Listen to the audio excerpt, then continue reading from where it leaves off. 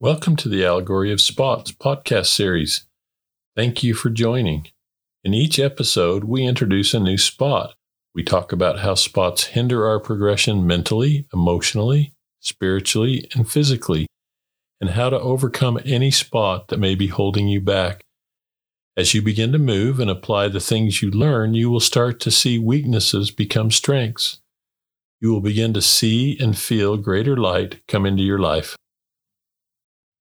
You are listening to the Allegory of Spots, and I am Holly.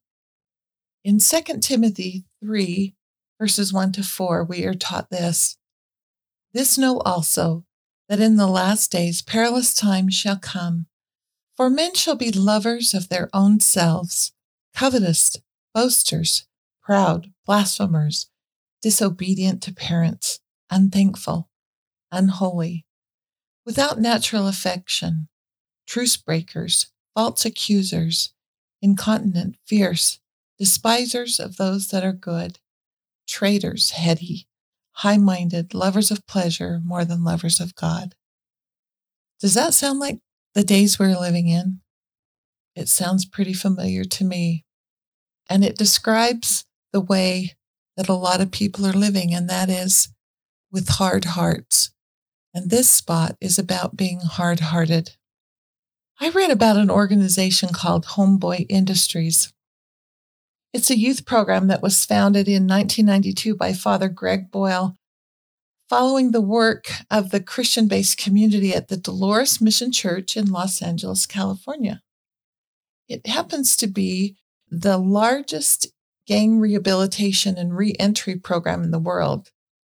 Their mission is to provide hope and training and support to former gang members involved and previously incarcerated people. It allows them to direct their lives in a different way, becoming contributing members to their community. Why would a priest start an organization like this? Well, in 1988, Father Greg Boyle received his first assignment after seminary, and he was assigned to be the parish priest of this Dolores Mission Church. And if LA was considered the gang capital of the world at the time, then the Boyle Heights was the gang capital of the gang capital. Every other block in this neighborhood was controlled by a different gang. He quickly realized that to be a witness of God's love and to do any good, to help out in any way, he had to do more than just get caught up in these gangs and just preside over at their funerals. And after just a few months on the job, he had already presided over scores of funerals. So this is what he did. He hopped on his Huffy bike and rode from gang to gang, trying to hammer out peace treaties between them. He was ultimately successful and carried a lot of street credibility. And in the process, the gangbangers started hanging out at his church at all hours of the day and night. He got to know these young men, and what he came to realize is that most of them didn't want to be in a gang. Rather, they saw the gangs as the only way to improve their economic situation. The problem was, however, that when they finally decided that they wanted out of these gangs, they were so tatted and had a rap sheet so long that no sane business owner would hire them. So out of love for these young men, he started a tattoo removal service right there on the church grounds. Then he started talking to the managers of the factories in the neighborhood to see if they'd be willing to hire them. While they agreed with Father Boyle philosophically to the premise, no job offers came. Nothing materialized in that way. So, Father Boyle took matters into his own hands, and against the advice he had received, he started a bakery, staffed entirely by ex-gang members. Much to the chagrin of the naysayers, the enterprise was an instant success, and word began to spread through the gang community, and soon there were more requests for jobs than there were openings. Father Boyle had a response. He expanded into a silk screening shop, and then a janitorial business, and then a cafe. again staffed entirely by ex-gang members. So what does the story of Homeboy Industries have to teach us about God's love? It would certainly still be interesting seeing the way the transformative love of God was shared by Father Boyle with others has much to teach us. In 2005, Laura Bush went to see what all the fuss was about. She toured the silk screening shop, the bakery, and was duly impressed. Several months after she returned to Washington, her staffers reached out to Father Boyle with an invitation to speak at the conference and attend a banquet at the White House. The staffers also invited Father Boyle to bring with him 3 of the homies he worked with. Father Boyle chose young men whom he had worked with for years.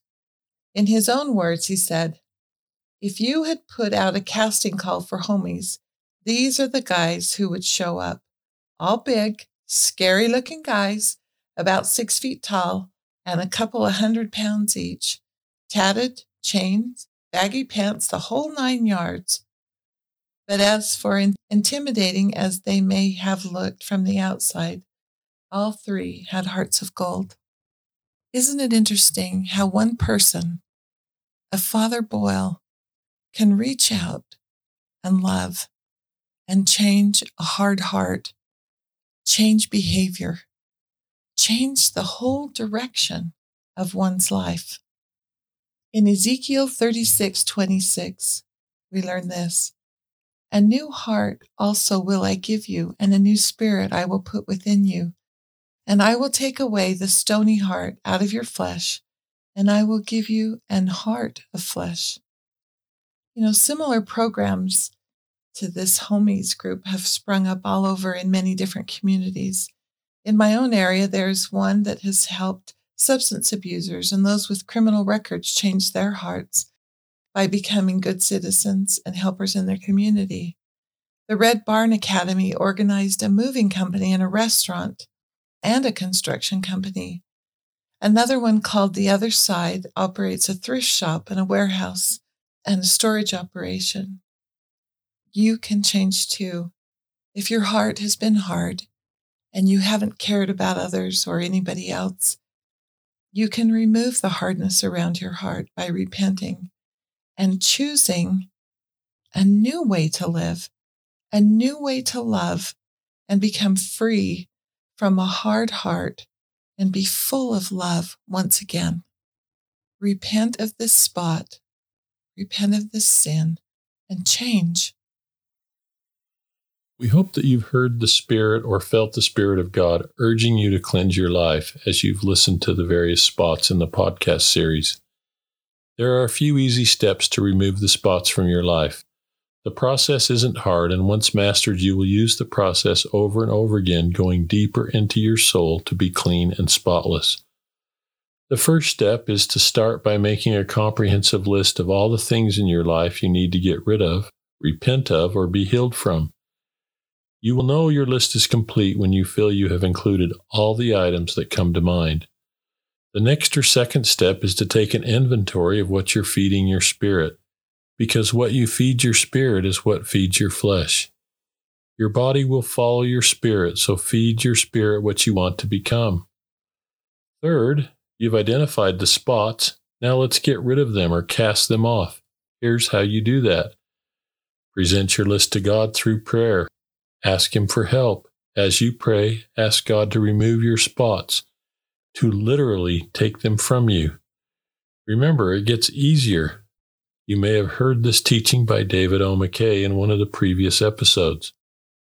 Your weakest point will be the point at which Satan tries to tempt you and will try to win you. And if you've made it weak before you have undertaken to serve the Lord, He will add to that weakness. Resist him and you will gain in strength. He will tempt you at another point. Resist him and he becomes weaker and you become stronger. Ask God to remove and offload all your burdens, stresses, and concerns. Stop trying to carry them alone. They weren't meant for you to carry. It'll only bring you continued suffering, poor health, and distress to carry them. The last or fourth step. Once you've finished steps 1 to 3, start the process again. Only this time, you're going to travel a little deeper into your soul, searching out even the smallest of spots you might have overlooked or not even recognized. Ask God to reveal them. He has a way of bringing them to the surface so that you'll see them. This is truly a personal experience with you and God as He helps you in the cleansing process.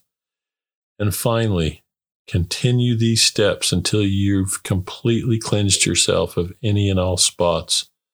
Then move forward by using the atonement of Jesus Christ each and every day to keep yourself unspotted.